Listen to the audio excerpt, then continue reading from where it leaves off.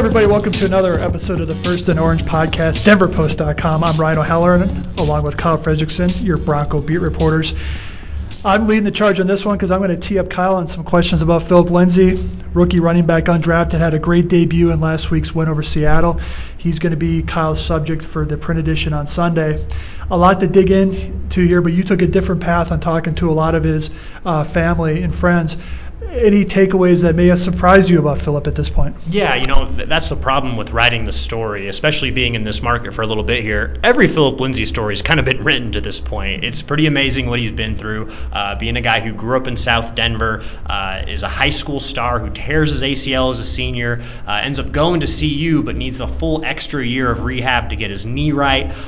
Slowly over time develops into a leader, ends up being CU's all-time leader in all-purpose yardage, hardly left the field at all as a senior when I covered him in college, led the nation in carries. So in terms of what his production is, we've seen all that. What surprised me in this, let's start with sort of what his motivation was. In Phil's life, he had a lot of female influences. You wouldn't think it by looking at the guy with how he plays and how tough he is, but his dad even describes him as a little bit of a mama's boy. But it makes sense. Phil is one of 5 kids. He's got 2 older sisters who both had full ride scholarships playing volleyball and basketball. So as a young guy, he was rebounding for his sisters. He was going to games. He sort of saw that work ethic from the start. And from there, he was sort of absorbed in it. So, to kind of see that background, a different side of Phil, something that you don't really see on the football field. And sort of in that same sense, Ryan, one thing that I found interesting was watching Phil trash talk on Sunday. Did you see that? Him, John, with the D lineman? Do you see many undrafted rookies doing something like that? Well, yes, especially if you have your mojo going like Phillip did. I'm sure he was, the emotions, and he probably didn't think he was going to get that much work last week against Seattle. He probably won't get that much work every week, but this is what I liked is Vance Joseph said, hey, he was the hot hand. Yeah. And stick with him until he proves that he needs to be taken out of the game for a couple plays. So, but you mentioned his background. From Denver, went to Colorado. When he doesn't get drafted, was it Broncos all the way, or was he just looking also for the best situation? Yeah, in his case, I think the dream as a little kid was playing for the Broncos. Here's a guy who read Terrell Davis's autobiography cover to cover, kind of joked that it's one of the only books he's ever read, all the way through.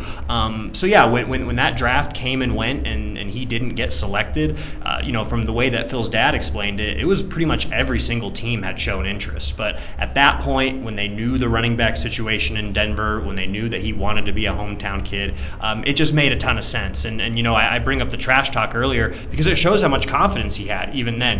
There's a lot of stories within this oral history that you'll find to where Phil just shows a complete fearlessness against some of the biggest and baddest guys that you'll see. Even DeForest Buckner, a game against Oregon, Phil comes battering through the hole and DeForest says, hey, well, do you know who I am? And Phil says, yeah, I don't care who you are. He sort of launches into this tirade. So we've seen this early on from him and the way he's handled himself. And like you mentioned, being that hometown kid, I think that might even play a bit of a role into that. And, as we roll on to maybe one more thing that surprised me, Ryan, about this story, was about Phil's future.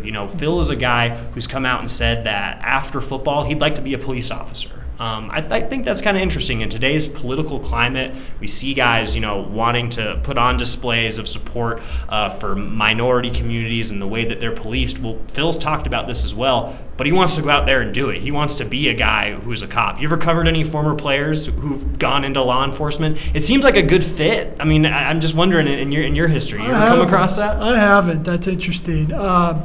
Who else did you visit with for this story? About 20 voices in total. Phil has the 4 siblings, talked to each one of them, his mom and his dad. It'll be interesting for a lot of CU fans to hear some retrospective from Sefo Liufau, a quarterback who led them to that Pac-12 championship game. Derek McCartney, a defensive voice and a leader on that team. Those were guys as well. But even in this locker room, talking to some of these rookies, I think, people will be really interested to see how how Phil really set the tone from day one to have this role. And I'm wondering, Ryan, as we maybe move into more of an analytical approach into looking at Phil, what is his role? Do expectations change after this first game? I mean, to basically lead this offense in touches, as an undrafted free agent rookie, I don't know that can be sustained, but it shows what he can do, right? Yeah, and I think my expectations for him changed last week because in the preseason you did not see him do a lot of inside run stuff. You didn't think he'd be a 1st and 10 run guy. He's able to get some yards that way. Okay, that's another thing to put in his toolbox per se. I thought he'd be more of a gimmick gadget guy, have a specific number of touches, but he showed last week that if he can gain yards within the framework of the regular offense, he's going to have a bigger role than expected. If I'm Devontae Booker, I'm thinking, okay, I'm a spare part at this point, maybe some third down work. That's the other thing. Lindsey and Freeman did okay picking up, pass rushers. So if I'm the Broncos, I go into the Raider game thinking these are my two guys. Booker, maybe get him a couple carries, but Freeman and Lindsey would be my main two. Who would you maybe most compare Lindsey in terms of another NFL player and how he's used, and maybe how Lindsey could get used? Are there guys that come to mind? The natural one's going to be Darren Sproles, but Darren is smaller and thicker, more of a bowling ball type guy. Corey Grant from the Jaguars, undrafted guy. He runs faster, but he's not as probably powerful as Lindsey. The thing with Corey Grant is he is strictly a change of pace guy. You do not see him running between the tackles. So I think it's one game, but where you can see Lindsey doing is carving out his own niche, but creating a niche for his type of player. Absolutely. Something to savor for Broncos country. What an incredible story. A hometown kid to face the adversity he did and to serve this role.